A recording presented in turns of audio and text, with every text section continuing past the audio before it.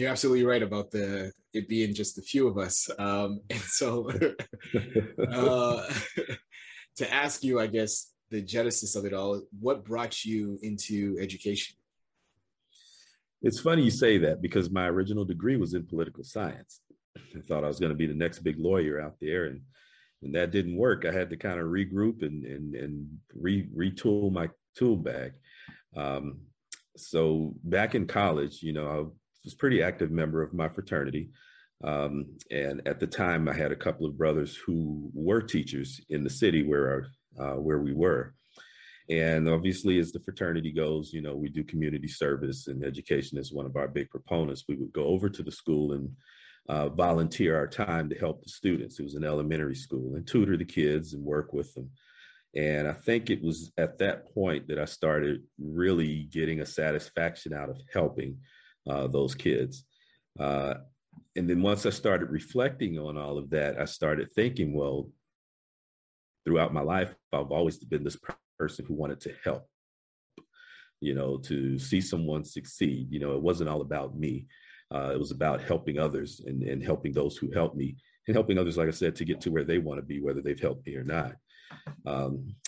So it was an interesting decision because at the time teachers were making like $18,000 a year. And I'm like, okay, that's not going to be enough to really support me. Obviously, that sounds like very little in today's money, but even back then it wasn't the best salary. But the other side of that was that I only saw the teachers. I didn't see speech pathologists. I didn't see counselors. I didn't see assistant principals. I didn't see principals. I didn't see district personnel. And once I started doing a little more research and saw all the different areas behind there, I'm like, this may be something I'd like to do. Plus, it'll give me an opportunity to do what I love, which is help people every day. So from that point on, it's been nonstop ever since. So if I'm hearing correctly, it was someone else, as you said, a fraternity brother who was in education, and that sort of played. Okay. Yes. Awesome. And you have held, what have been the different roles that you have held in education throughout the years? And where are you right now at the moment? I came in as a classroom teacher. I taught 7th grade language arts and social studies. From there, I moved to guidance and counseling. That was in the middle school as well. From guidance and counseling, I got into the administration aspect of education and became an assistant principal or vice principal, depending on what region you live in. And I thought that's as far as I wanted to go because it wasn't so bad being number 2 to be able to say, well, this is my decision, but you can talk to the principal. So for a few years, that's kind of where I was. But the more I did the job, the more I could see myself having a larger impact on the students and in education in general as a principal. So that's when I started to pursue avenues to reach that point. And eventually became a principal at a middle school. All of this had been in the middle school. And this is all in Georgia. Eventually, things changed for me personally, which prompted a move for me professionally. So I moved from Georgia to Hawaii. And once I moved to Hawaii, I started working at the state level there. And there I worked with a program that within Hawaii certifies administrators. If you want to be a vice principal or a principal in Hawaii, you have to go through this program. There's no other way you're going to become a VP or a principal otherwise. So I was in that program teaching sessions for the mentees and cohort members who were seeking certification along those levels. Did that for a couple of whiles. At that level, we're known as educational officers at the state here in Hawaii. Did that for about a year and a half and then left to work privately with a company called McCrell. They're out of Denver. In that capacity, we worked a federal contract of what they call a REL, which is a regional educational lab. Federal government has 10 RELs across the U.S. It may be REL Southwest, it may be REL Mid-Atlantic, it may be REL Appalachia. This one was specifically REL Pacific that I worked with. And in that position, I was able to work in Micronesia, Guam, Palau, American Samoa, Wow. Mariana Islands over in Saipan. Those are all territories of the U.S., so they benefit from U.S. dollars through that federal contract. Doing professional development and education, working with the teachers, working with the administrators to, assist them, in bringing their educational systems up to where they would like to see them. And I did that for 2 years, and it was probably the most treasured experience I've had professionally, to work with people of color in the Pacific and in Hawaii as well. Hawaii was one of the entities as well that we served, even though we were in Hawaii. But to become culturally sensitive to the people of the Pacific Islands, and what they were dealing with and struggling with, and how we were able to try to help them. Again, that's my nature, helping people. So after that, decided to come back to the DOE, because at the end of the day, it was a federal contract. And if there were any shifts at the presidential level in DC, anything below that from a federal level could be cut. You just never know. So you're always kind of looking over your shoulder, hoping that things are going to continue. Right. So right. To get that stability, I came back to the U.S. I came back to the DOE. Okay. But this time I came back at the school level as a VP to learn the culture within the schools here, and eventually looking to work my way back to a principalship. So that happened as of this past December. I was called up for, right now, temporary assignment. We'll see where it goes at the end of the school year here, but currently serving as an elementary school principal now of a small school here in Hawaii. So a lot of differences in culture, but at the end of the day, we're educating kids. Gotcha. If we could rewind just for a moment and going back to your time in Georgia, was there anything from the principal, or it doesn't have to necessarily be the principal, but just thinking about that time, were there things that you saw that were done, or you, how do I say this? Like, in terms of, you've been a mentor to me, like, who are the mentors for you? And I guess, thinking about that, who were like sort of the mentors to you that sort of laid the groundwork for what eventually happened, or what eventually came to be over in Hawaii? So if we could jump back for a moment, back to Georgia, how did that, I guess, that professional path go from Georgia to Hawaii, in that position that you had, that first position that you had in Hawaii? Well, for me, it was probably partially a result of life changes. At the time I was married. Unfortunately, the marriage didn't work out. I ended up filing for divorce at the time. But as I say that, there were thoughts in the back of my mind. I love to travel. I love learning about new cultures, different ways things are done, different perspectives in terms of the way people look at things. And I've always kind of wanted to do teaching off of the mainland. It could be a DOD school. It could be a Chinese American, Japanese American. Again, just having the opportunity to travel and learn new cultures, plus do what I love in terms of education. Right. But my ex-wife never wanted to move. We were living in Atlanta at the time, never wanted to move, any further than where we were. And I'm certainly not saying that's the reason for the divorce. I'm not saying that. I only mentioned that to say that once the divorce was final, I saw that as my opportunity to, do some of the things that I'd always considered, but kind of put on the back burner for the marriage. Gotcha. So yeah, I got really aggressive with my job search because I pretty much made up in my mind that I wanted to kind of do a principalship for 5 to 7 years, and maybe move to a district or state level position.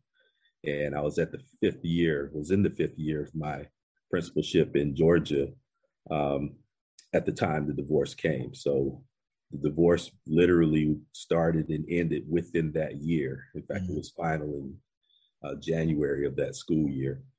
And by July, I was on a plane to Hawaii. I did get a couple of hits in I think it was a Japanese American school, but Hawaii was serious. They interviewed me, and it's kind of like one of those things where, you know, it's kind of cool to be interviewing in those places and sounding exotic and the possibility of teaching over there. And then once they finally said, okay, yes, we'll hire you, then you're like, uh-oh, now what? You know, you never think to go beyond the application process because, right. I mean, a lot of times you don't think you'll ever have the opportunity. But I did have to crunch some numbers. I wasn't gonna pass up the opportunity, and yep, like I said, in July will be 8 years that I've been here in Hawaii. Awesome. Something that I've heard from the community as they reach out to me in this podcast has been like, if folks are no longer a teacher, there are some who used to believe like that was it, like they have failed.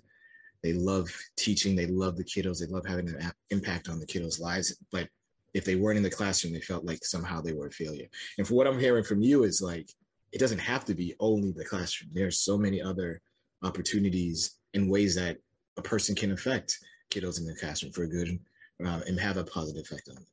Would that be true? Very much so. And I'm glad you point that out because if you remember earlier, when I started looking at education, all I saw was the classroom. Mm-hmm. And I had to ask myself, you know, do I want to be a teacher the rest of my life? You know, not knowing all the other positions behind teaching or that can go, you know, beyond teaching if that's the desire of the individual. And once I found that out and saw the different positions, again, my nature is to help people. And I saw different ways, particularly with kids of color, young Black men, what we were dealing with, what we were going through. I saw it as an opportunity to not only reach all kids, but specifically Black kids. I don't want to, you know, sound as if I'm discriminating if other kids of color or other demographics are in the picture, that I'm not working as hard for them as well as them others. But for me as a Black man, obviously that's going to be a focal point for me, but I'm going to help everybody regardless of the demographics. 100%. But that being, yeah, absolutely. But that being said, you know, I saw teaching as an initial way to be able to start reaching those kids. And there is sort of how do you put it? Sort of opposing views in terms of the rise from a teacher to maybe counseling or to administration, because the higher you go, the less contact you have physically with the kids. But at the same time, the higher you go, the more impact you can have on what those kids are seeing and receiving in the classroom or otherwise. I'm so happy that you said that. Yes. I'm so happy that you said that, because in these conversations that I've been having with educators, that is something that folks need to understand, that we, as a classroom teacher, as a school teacher, I see the kiddos on the day-to-day. Right. But having or knowing folks who are in those rooms that directly affect the kiddos is something to keep in mind as well, too. Yes. Yeah. Yes. And you can mitigate that, you know, as a principal. You know, I make it a point to go and visit classrooms and be in the cafeteria to see all the kids, or be at the recess field when they're out playing, and you know, just giving high fives around campus when I see the kids, or listen to their stories, what they're doing for the weekend, and the birthday party that they're getting to have. You know, kind of at the elementary level now, but even when I was at the high school, it was the same thing, because you could talk to them more on an adult level, and the conversations are obviously a little more abstract, but it's the same thing. You know, you get to know the kids. You know, it's not about being punitive all the time. It's not about I'm your boss and you need to do what I say, and you do it because I told you to do it. You know, let's sit down, let's have a conversation. Tell me what's going on. Why did you do that? And you'll be surprised at some of the things you find out, and you start to understand everybody has a story. Yeah. You know, and I mean that sincerely, not so much as someone trying to get over on you and telling you a story, but you know, when you find out what these kids are going through, it becomes quite clear as to why some of these things are happening. But you got to take the time to find out and understand people and build those relationships. 100%. Yes. And I think the longer you are a teacher, the more you will come to know that's sort of the heart of it. Get to know the kids, get to know their story, get to know their why, and you will then be able to better serve them. Yeah, 100%. It's like I don't know if you've ever, and you probably have in your travels, Simon Sinek's The Golden Circle. Mm-hmm. Start with why. Yeah. Nobody cares what you do until they understand why you're doing it. Yep. You know? Yeah. So I feel like I already know the answer to this, but I'll ask it anyway. Like, what's kept you in this work? Because this is not an easy work. What's kept you in it to keep at it, to keep doing the thing that you love to do? Goes back to who I am as a person. I mean, again, I love to help people. I want to leave things better than the way I found it. Or if I see an opportunity to better a situation, through actions that I can contribute, then I want to be a part of that. I always say that, people, I didn't get to where I am by myself. There were so many people, mentors, people who spoke affirmations into me, dropped knowledge on me, giving me different perspectives and different ways of looking at things that shaped my thinking as a professional, as an educator, as an administrator. And I'd be totally remiss if I didn't reach back and help someone else do the same thing. Yeah. You always hear that cliche, I want to be just like you when I grow up. And I tell people, no, don't be like me, be better than me. I'm going to help you be a better person than I am, so that you can contribute even more than what I may have been able to contribute. Yeah. So that's been my flame. It always baffles me when I hear people kind of trash teaching or look at teaching as, the bottom of the totem pole. Those who can, those who can't teach, as if that's some type of punishment almost. But then I think about the fact that, this person is able to even form the sentences that they're making is because of direct result of a teacher, Talk about it. Yeah. But yet we don't get the recognition and that we deserve, not that we're asking to be put on pedestals, but all the lawyers and doctors that get paid the good money, again, they weren't born being lawyers or doctors, but yet teaching is always considered low level, entry level type positions. Right.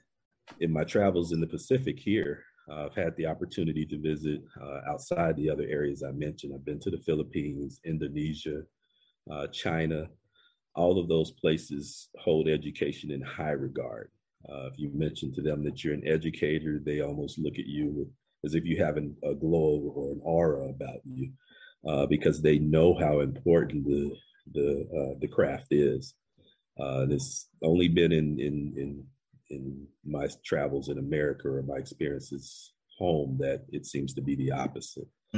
So maybe one day, people will kind of see it a little differently and give teachers what they deserve, for the job they do, and basically supporting and maintaining and perpetuating life as we see it through education, stories, things of that nature. Got it. In thinking about your transitions to different roles, like, how did you come to know about those roles? Like, who or what resources sort of allowed you to be like, oh, that is something that I can consider doing if I'm not in the classroom? It's not just teacher, dean, AP, VP, and then principal, and that's sort of it. How did you come to learn about other different roles that you could grow into? I think for me, it's just the desire to want to do more. In the classroom, I love my time in the classroom and working with the kids and kind of seeing that light bulb go off when they learn something new.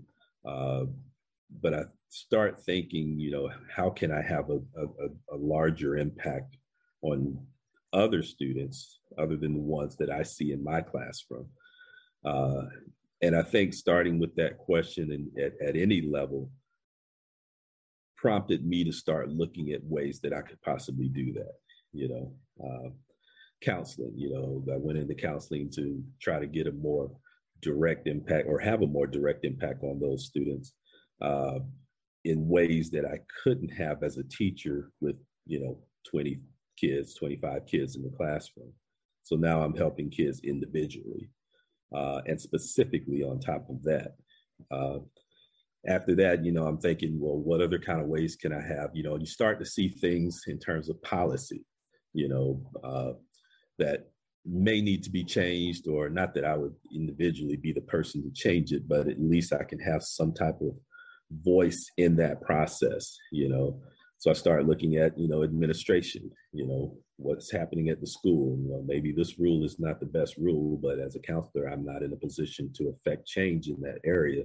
As an administrator, I am, or at least I have more of an impact.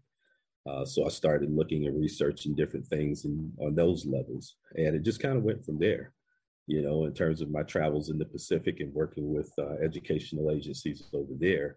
Again, my love of just learning about different cultures, being able to help those who seek the help but aren't able to get it, having an opportunity to give them that help, that means a lot to me, particularly people of color. So it really kind of depended on what that question was, as it relates to what can I do, what more can I do to impact the profession. And once I ask that question, then I start searching for answers to make that happen. Awesome. If I were to ask you, what is bringing you joy at the moment? Cooking. Nice. What's your go-to, like, look, this is something I could put my foot in. Anybody who eats this is going to leave happy. What's that go-to meal for you? It's probably going to be grilling. Okay. And I say cooking, I mean, it's obviously, it's not in the educational realm, but I've kind of made it work in that way. But, the biggest influencers on me were my parents, obviously. My mom, my dad, I learned a lot from them, particularly from the cooking aspect. And for me now, cooking is a way to honor them, the recipes that I grew up eating and learning how to cook from them, I can now share with the world, whether it's just friends here in my circle or outside of that, And for me, being in the kitchen, it's almost like cutting grass. When I was back in Georgia, I would cut the lawn at the home where my ex and I used to live. And it was an arduous task. I mean, you're sweating, you're pushing the lawnmower. I didn't even get a riding lawnmower. But once it's all said and done and you step back and look at that well-manicured line, you just get so much satisfaction out of that. Yeah. And it's the same way with cooking for me. When I cook something and someone enjoys it or tells me that they really like the flavor, then that's just so satisfying for me. And the fact that I'm cooking is like a Zen moment for me. It's not mindless, but when I'm focusing on that, nothing else really matters at the time. So it kind of takes me away from things that would normally probably be stressing me out. Got it. We've talked about a couple of things, and something that I've appreciated, and it seems like the community appreciates as well, is we love to read. We love books. Is there a book that you've read and that you would recommend, or is there a book that you're reading that you're like, this is a really good one, I'd like to recommend this as well? One book that's recent, and I'm actually considering doing it as a book study for my school and staff, is What Could Schools Be? The author is Ted Dintersmith. And he goes around to many different schools all over the U.S., Hawaii included, and talk to teachers who are making things happen. So often I've come across teachers where when we're talking about doing some things outside the box, the response may be, well, our kids can't do that. And for me, that just lights my fire. Why do you feel they can't do that? What makes you say that? And then working through the process of allowing them to see that the students can do it and moving forward from there. But this book talks about similar stories, not so much as the teachers who would say something like that, but how teachers are out there making things happen. And for some teachers, they may actually be working hard at doing that, but may not be realizing the success. I think this book would give them inspiration to keep going and to know that it can be done. But they have a whole What Schools Could Be community out there online. But the book is definitely a good read. Cool. Awesome. We were lovers of music. I'm sure that we still are. If you could, and I've had to adjust and modify and scaffold this question because the more and more guests that I have on, the more and more I'm realizing, okay, Willie, this is how you think, but your guests may think a little different. So I used to ask, hey, what are 5 songs on a playlist? But I've now had to adjust it to like 5 songs or 5 artists or 5 albums, but it could at least 5. What would be those 5 songs? Or at the moment, as eclectic as it could be, or not, what would be the 5 songs or 5 artists or 5 albums that you would throw on a playlist right now?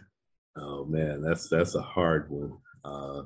Extremely hard for me because I have a music background as well. So I've listened to so many different genres, artists. I mean, the whole nine. Yeah, that's a hard one. There's so many. Who's a go-to artist for you? Like without fail, you know that this person is gonna light it up for Barry.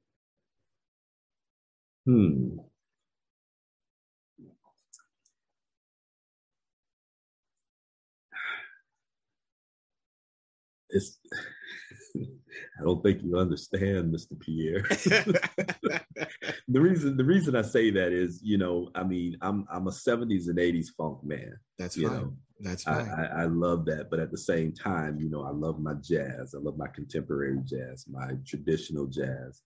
I love Latin music. I love the percussion in Latin music. Reggae, I love reggae. Reggae makes me feel free because the music is just so pure. Bob Marley would definitely be one. That's almost like a staple. But I mean, if you know his story and if you listen to his music, it's far beyond just the name recognition as to why I like him. But he would definitely be one. Man, I have such an extensive playlist and it's so eclectic. So let me ask this: if I am unfamiliar with Latin and the percussion that you mentioned, who would be a few people who you'd say, okay, well, this is someone that I think, as an introduction, you should listen to? I would say Tito Puente. I listen to a lot of his music.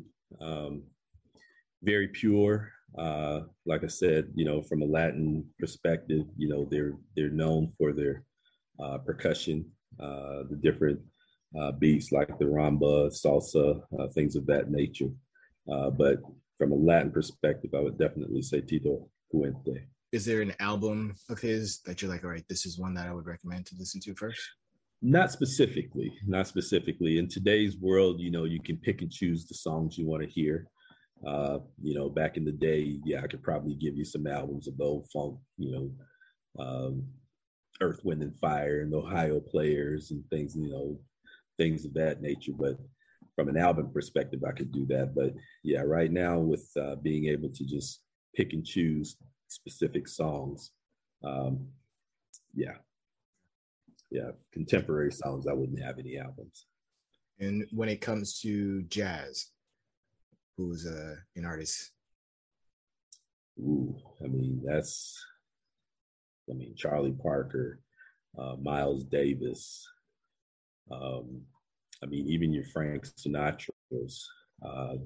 Those guys are kind of the legends. Again, mostly name recognition, but it's a lot deeper than that. But yeah, those are some of the greats, so to speak. Victor Wooten. My instrument is bass guitar, my main instrument. He's a phenomenal bassist. I grew up on. What was his name? Victor Wooten. All right. Mm-hmm. I grew up listening to Stanley Clarke. He was the first bass player that I'd ever seen play the way that he does.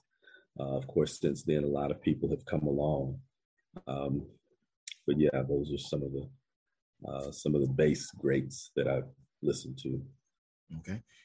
Thinking about the 80s, who's an artist of the 80s that you're like, all right, this is someone who I can still jam out to? Well, anything Earth, Wind, and Fire, because they're a fusion of kind of jazz and pop.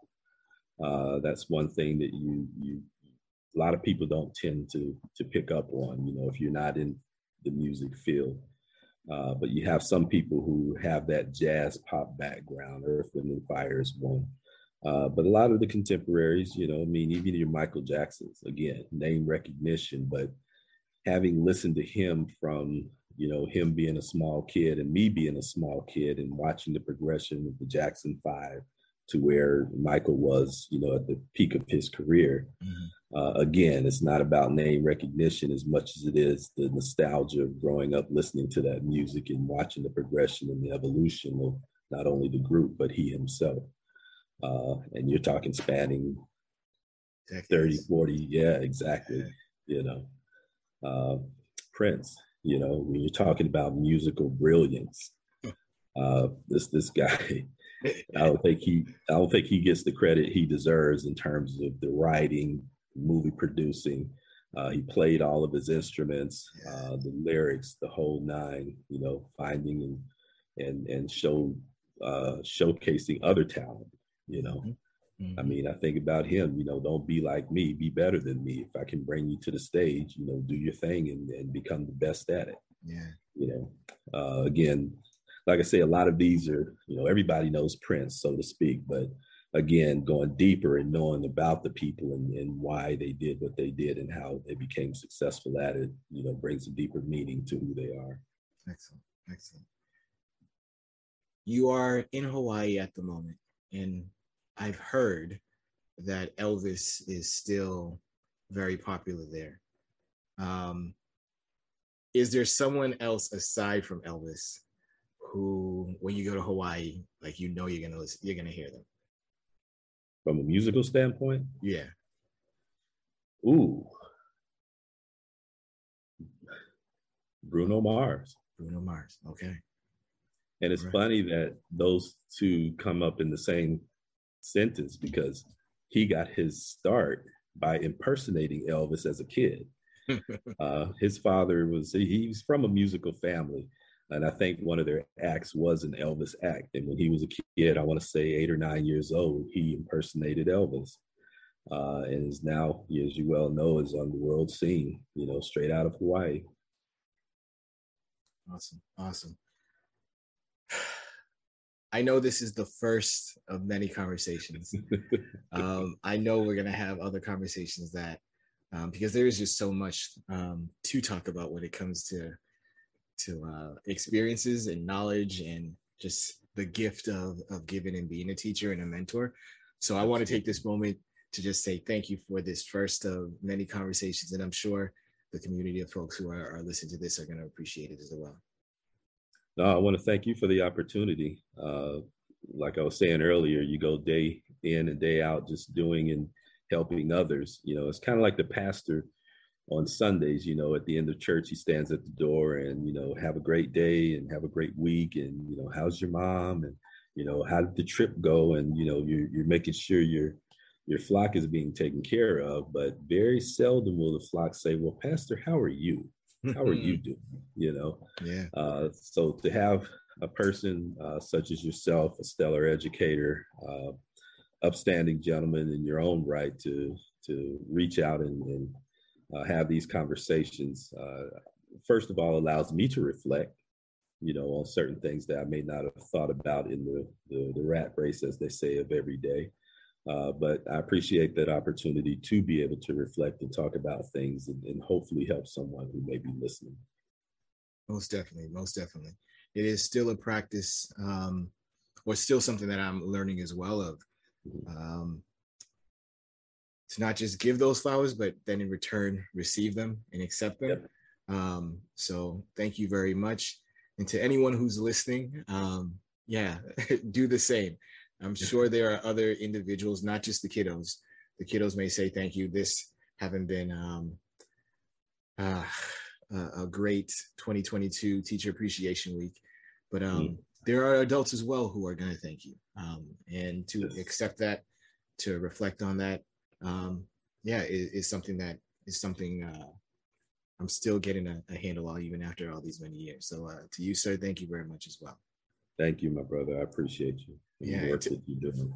Yeah, this has been great. This is just, I'm sure, like I said, just one of many. But to anyone who's listening to this, thank you very much for listening to the Chronicles of Mr. I am Mr. Pierre. He is Dr. Harris, and this has been another great episode, and we'll catch you next time.